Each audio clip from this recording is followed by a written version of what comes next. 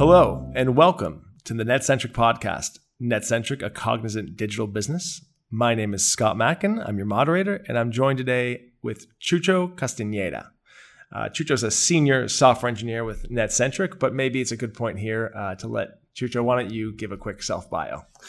Thank you very much, Scott. My name is Jesus Castañeda, although they call me Chucho, and I love it, especially here in Spain, because the first time that I meet people, it's like, oh, what's your name? It's Chucho. It's like, what? No, I cannot call you that.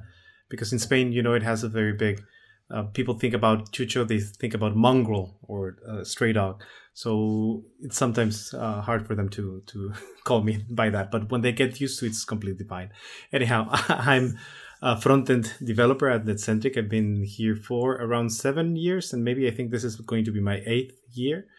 I don't only do front-end inside Netcentric. I also work in the academy as an academy dean and a trainer, and also a little bit in charge of the education and training coordination of the front-end community. I help out whenever I can.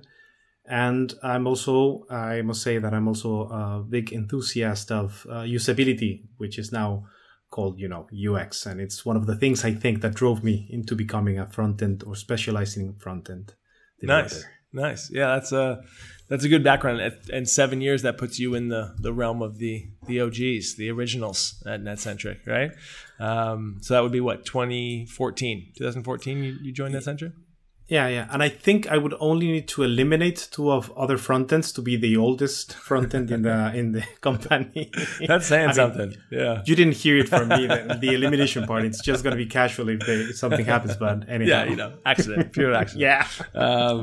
So going back even before 2014, way back into the timeline, what's your earliest memory of technology? I think that's quite a broad question because there's a lot of things that could be considered technology, and I would say that the oldest memory that I have of something technological in my life is when I was very, very young. I don't know, 4 or 5 years, and I used to have this watch, this alarm clock in my room that it had this elephant, I think, or some drawing in it. But the nice thing about it is that if you wind it up, it would play for Elisa. And I remember that I was just fascinated by it, because I had that watch. I didn't know how to read it because the clock, I didn't know because it was, the handles, and I didn't know how to read them. But I did love to wind it up and listen for Elisa for some time. That would be like technology wise. Now, computer wise, I think that it would go all the way back, not counting the Atari 2600. My first computer was a Commodore 64, and it's still working on right now. When I visit my old home, I still have it there. I take it out and I play a little bit. And I guess that was one of the things that got me very much into computers. Wow. So you're home, you still fire it up. Is it back there Yes. Mining Bitcoin now? Of course. It mines a lot of Bitcoin. That's great. So you were always, you had your hands on the earliest iterations of the home computer, the personalized computer. Was that something that you were drawn to kind of as a child right away? I don't know. I mean, I got the computer just as a gift once, and I never asked for it. I didn't even know that it existed. Just my parents came with it. It's like, here you go. It's like, what? Okay, fine. let's take a spin out of it. But one of the funny things is that I did have access to a lot of technology. I would say that my parents had. That when I saw it, for me it was like archaic, but I loved it. I remember that I stole from my parents 2 big walkie-talkies. Like, they were huge walkie-talkies, and I just went through the house finding batteries to put them, and then I would use them with a friend just to see how they would work. Or my dad used to have this very old recorder, very good one, and I did record a lot of things in it. Audio, I used to record myself doing audio radio shows on my own, and added music and a lot of stuff. So I did have the opportunity to play around with a lot of gadgets that my dad had. He was very much into gadgets. So I guess that I somehow inherited that passion. Or that's cool. Where was that? Where did you grow up? I was born in Mexico City. And I lived there for the first 9 years of my life, and then my parents moved to Baja California Sur, which is the little arm that Mexico has on the left side, almost all the way to the bottom, to La Paz.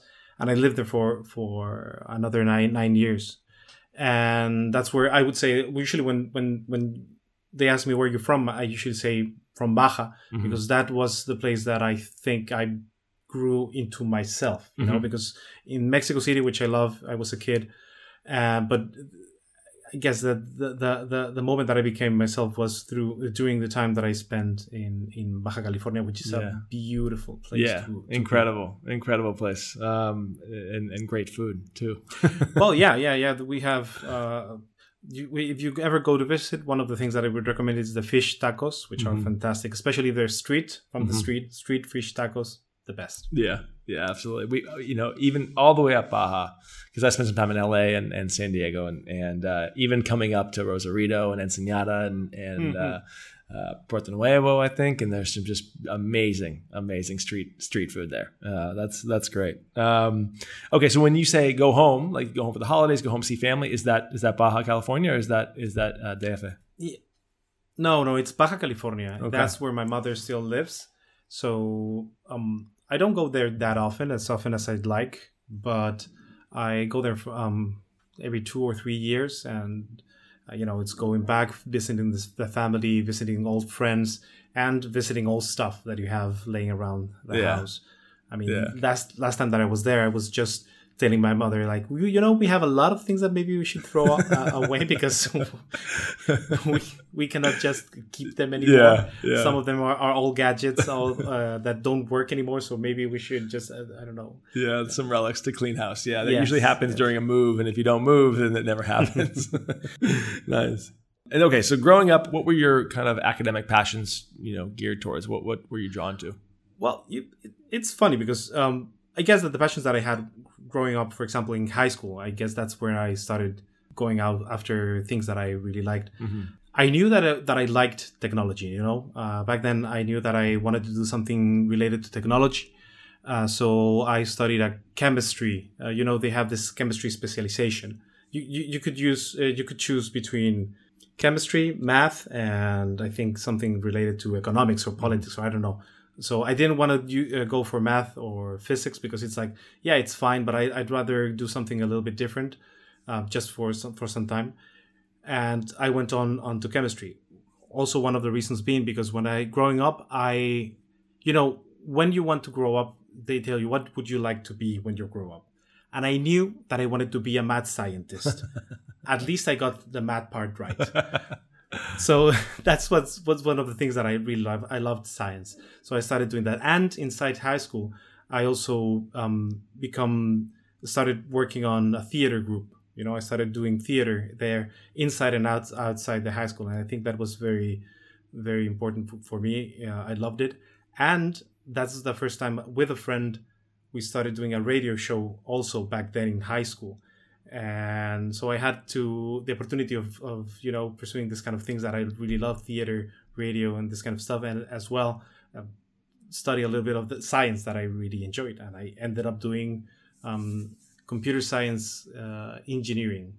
That's cool. Okay, so computer science engineering with a kind of an evening gig of sketch comedy on the radio, or were you a DJ? Were you spinning the ones and twos? No. Usually I was a moderator, but of course the things that the shows that was in college.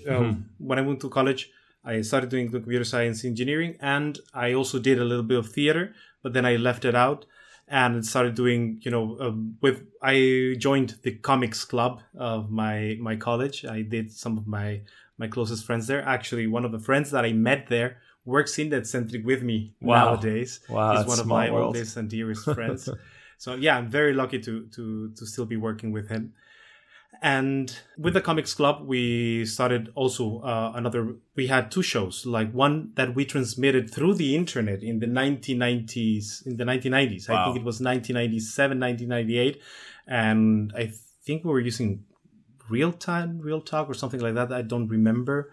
But yeah, we had a total of 10 viewers at one point, so we were like super excited. And then we went on doing a radio show, but it was always something related to comics because we wanted to, it was something that we liked and something that we wanted to share with the world. So the shows that we did, I used to be the moderator and we used to talk about comics, the different things that came out or things that we just liked, movies that we want to see and things like this. But leveraging a breaking, bleeding edge technology on, broadcasting online. That in the 90s, that was, unheard of. That was a very small group of people doing that, creating content online at least. So from there, how did you get into the software world? How did the career progress? Well, I sort of got into software development just because one of my best friends back then went to it. It's like, what career are you going to choose in college? It's like, oh, I'm going to go to this. It's like, okay, I'm going to go to that one as well. I wasn't really sure. And I knew that after the first couple of years, because a lot of careers have like the same base, you could change careers. So I wasn't worried about choosing the wrong career. Right. But I ended up loving it. We could choose up to 4 different classes throughout our career. And the ones that I chose were related more to multimedia. I chose, I think, 3D animation, virtual reality, animation, and I don't remember, multimedia. I think that was the last one that I took. And this last one was the one that really got into my heart. And the teacher that we had back then, she was actually back then a usability expert. I mean, she did usability testing. She had done consultancy in big companies. And I started to get to know her. And she was the one that introduced me into this whole world. And I just got fascinated by usability back then. And also I was seeing that this emerging thing with the websites, the web pages, it was a thing. And I also found a little bit of interest in that. And I think that's where web development got into my heart. So how did you find your way to Netcentric and Barcelona? Well, precisely this friend, the one that works in Netcentric right now with me, he had come to work to Barcelona and he said, hey, Chucho, would you like to come to work to Barcelona? I said, yeah, sure. I'd like to go to work there. I mean, I've always wanted to come to here to work. I started working with him in another company and it was quite nice. So eventually we each one of us took our own paths. We changed companies, different companies. I went on working for a couple more companies. And then one day I just said, okay, I need a change. And I started looking for a new company that caught my attention. And I found Netcentric. So Netcentric called me. But at that moment, the moment that they called me, I was in Mexico. So it's like, hey, I'm on vacation in Mexico. I cannot go there to have an interview and say, okay, it's fine. And they didn't call me anymore. It's like, okay, a missed opportunity. So then Netcentric called me. It's like, we have another company that's all sharing a building with us. And would you mind if we give them your CV? It's like, oh, sure, go ahead, give it. So that company calls me. I go to do the interview. I go to the Netcentric offices. I fell in love with the Netcentric offices really when it's like, okay, it's very nice. I mean, just what I saw, I really, really, really liked it. And I remember that afterwards, after the interview, I started looking for jobs postings about Netcentric. And the moment that I saw one that said front end, it's like, yes, I want to apply. And I had to be the one that applied to the job finally. And it's like when they asked me, why did you go to Netcentric? It's like, because I loved the offices. That's the main reason that I first went to Netcentric. It sounded interesting and I loved the offices. Yeah, and a great place to work. Definitely. It is. Beautiful views of the whole city. Yeah, it's not a bad office to work from. Although the last 2 years or so has probably been not using the office as much. How has that been actually, now that we're kind of on the subject? How has the pandemic impacted the work and the role at Netcentric? For me, it was a little bit tough at first because the house that I used to live, I've changed houses now. The apartment that I used to live in before, it was a semi-basement. It's not the nicest place to be in when you have to be 24 hours inside your house. And I had a small space to work, but it wasn't the best. So after the lockdown finished, we started looking for a new apartment and we found this one. And now I have my own personal office space. And after a few months, I finally started to get the hang of working from home. Right now, I love it, but I would love to go back to the office from time to time. The nice thing is that it seems that that's going to be a possibility, which is fantastic.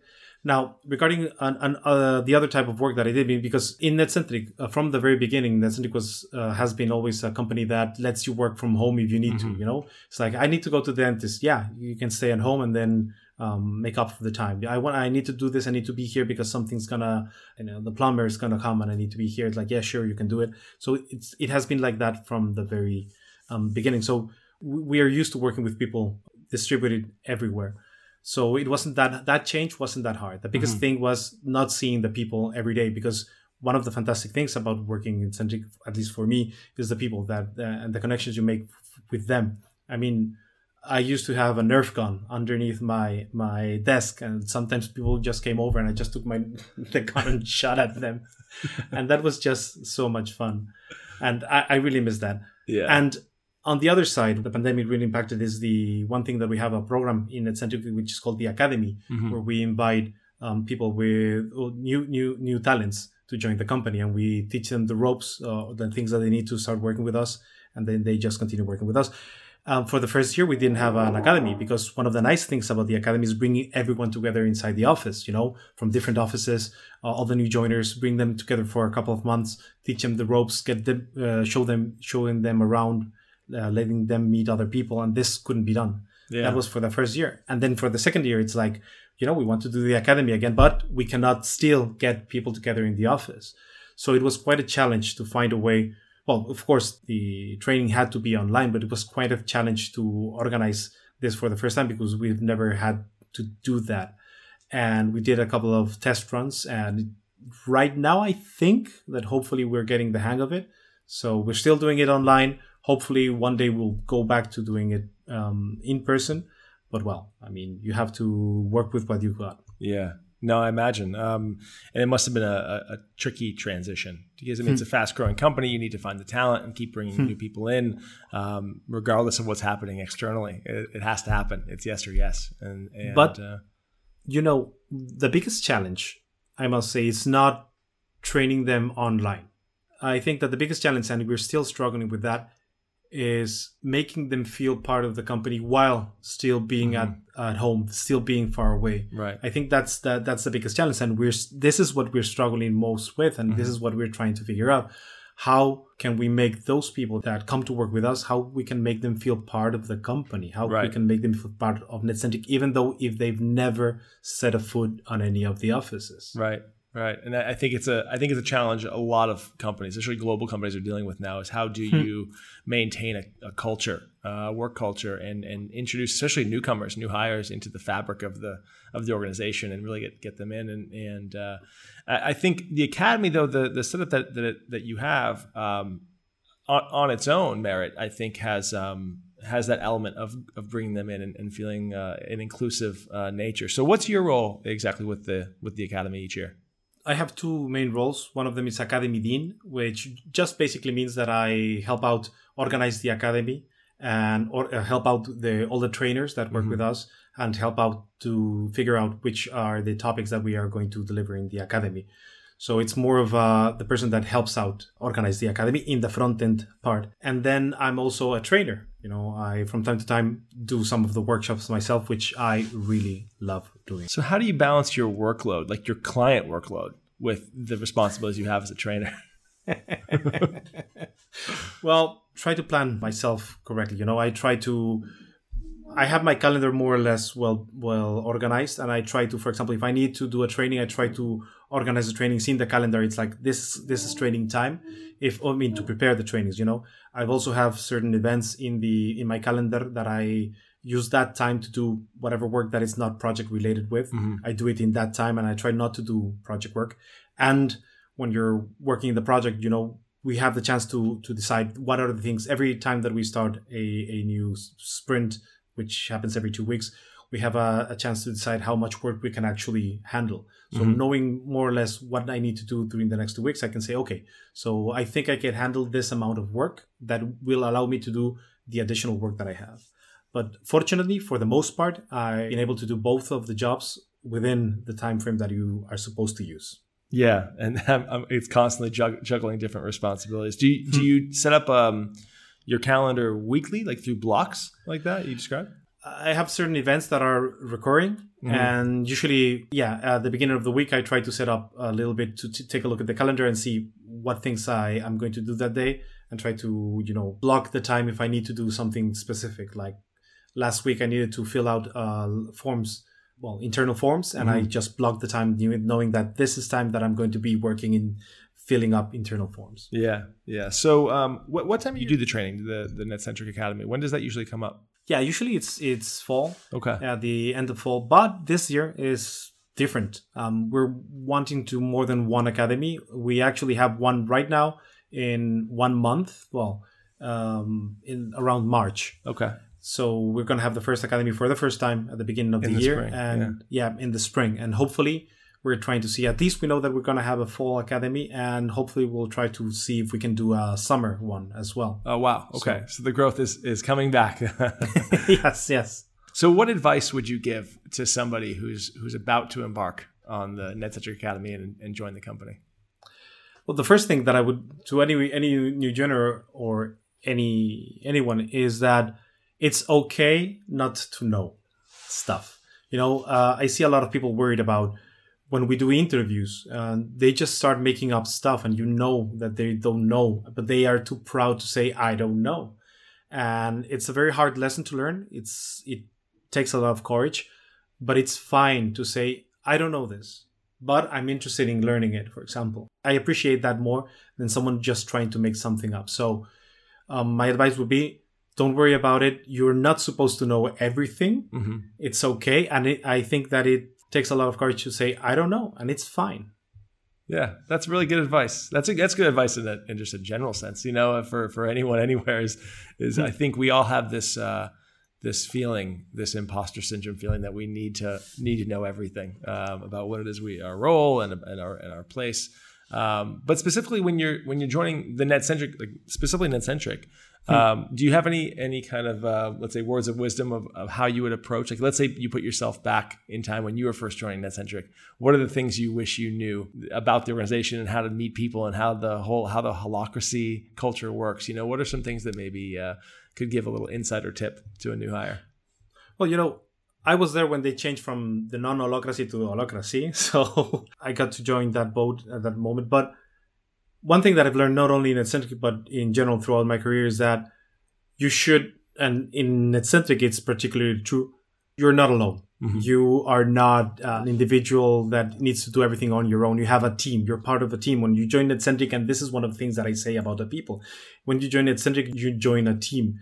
I tell the new joiners that come with us, it's like, if you have a question, reach out to anyone. If you see that person is a frontend and you have a frontend question, even though you've never spoken to that person, say, hi, I'm this person. I would like to ask you a couple of questions if you have the time. Most of the time, people are going to say, yes, okay, sure, ask. And people don't realize that you don't need to do or figure out things on your own, that you are part of the big team and everyone's more than happy to help out. That's great. Yeah, that's also very pertinent advice, especially when you're getting into a new organization with a kind of an uncommon hierarchy or lack of thereof. This it's not necessarily a flat organization, but it's different than, let's say, the majority of other companies out there. This idea of working in circles and in different groups and being a part of those different groups and how to kind of navigate them. I think just that breaking the barrier, being the first one to initiate and ask questions. I think it sounds like it's very welcome. And I've heard that from several people that I've spoken with in Netcentric. So kind of moving away from the work life into just, what are some of your hobbies and passions that you focus on outside of work? I'm a geek. I mean, by nature. I know that the people that are listening to you won't see it, but you can see what I have can see it in the background of the office, my old comic books. I love reading, but I usually only do it in summer because I like to do it at the beach. So, and when I'm not doing that, I either play video games, board games. I'm currently back again playing Magic the Gathering.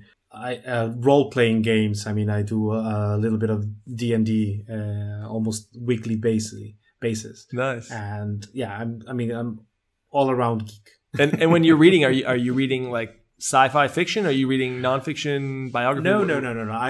I must say that I prefer fantasy and sci-fi. And For example, I love Asimov. It's one of my favorite authors. Yeah. And I love that you can read, for example, you want a detective novel. Well, you can read Asimov so you have detectives and robots. So it's fantastic. Right. It's like the best of both worlds. So I tend to read more on this direction. But of course, there's other novels that I do read that are non-fictive fiction and real life dramas. And I love them. Mm-hmm. So, but it's mostly that fantasy and sci-fi. Yeah, I've been on a big sci-fi kick lately too. A lot of Neil Stephenson on my bookshelf. I don't know if you read him, but he's a living legend in the sci-fi world these days, getting a lot of notoriety because he invented the term metaverse, which is everywhere now. So, if you've ever had a chance, he just put one out called Fall a year or two ago. Very good read. In the sci-fi genre. And as far as reading, especially on the beach, are you a Kindle guy or you prefer the actual physical book? I prefer the book. If I'm at the beach, I'd rather have the physical book. If I'm traveling, I'd rather have a Kindle. Yeah. I mean, why settle on one when you can have both? Yeah. Yeah. I saw a great quote in a bookstore in Ia, Santorini, in this little tiny hole in the wall bookshop, and it said, like the Kindle will never replace books, just like the escalator didn't replace stairs. So they can coexist side by side. Yes. But I like to ask people their opinion on that. Okay, so that sounds good. And do you travel? Speaking of the beach. I don't tend to travel a lot. I'm more of a stay-at-home guy. I mean, with the hobbies that I have, I really enjoy just being on my own at home. I can just stay the entire weekend without stepping into the sun. But I do enjoy travel when I do it. There's a few places and a few trips that I like to do every year. Mm-hmm. But yeah, it's not really my passion. Yeah. I enjoy it. But yeah, there's so much here in Catalonia to explore too. And you have the beach right outside your door whenever you need it, especially if you're going home back to Baja, there's a plenty of sun there. Yes. Nice. So kind of, wrapping things back up to, I know we're almost out of time here.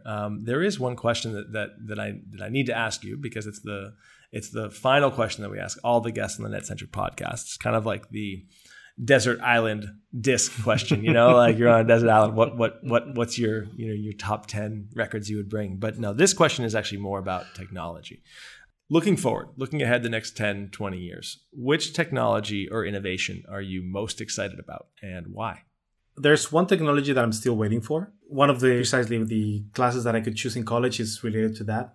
And it's augmented reality. For me, I've been waiting decades now for augmented reality to be a thing. I just love the idea of enhancing the real world with additional stuff. I think that it has so many possibilities in so many areas, from, for example, medical, to be able to see the internal organs of a patient without even opening them, an architect to be able to see where all the wires inside a building are without needing to use other tools, from gaming. I mean, you could just have like regular boards and just see the pieces come alive. I can just imagine playing, for example, Dungeons and Dragons with pieces that actually move and fire, that you can see it exploding and all these kind of things. I mean, for me, AR is one of the things I'm really waiting for it to happen in a cheap and accessible way, right? Instead of having to use a huge headset, something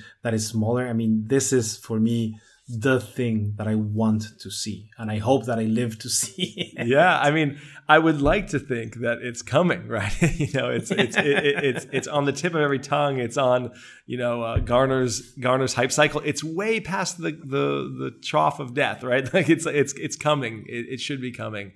A lot of companies have kind of put some prototypes out there. We had Google Glass, for a minute there. Yes. About 6-7 years ago. Microsoft HoloLens, I think, was in the papers about 6 months ago. And this is the year that Apple might unveil their AR, mixed reality, virtual reality, whatever you want to call it, but their AR take on some sort of hardware. So what do you think? Do you think 2022 is the year that we actually see something that's mass market? I hope so. Well, with Facebook becoming Meta and then announcing the metaverse, it seems that they are seeing part of the metaverse as that you can be in it with AR as part of the experience.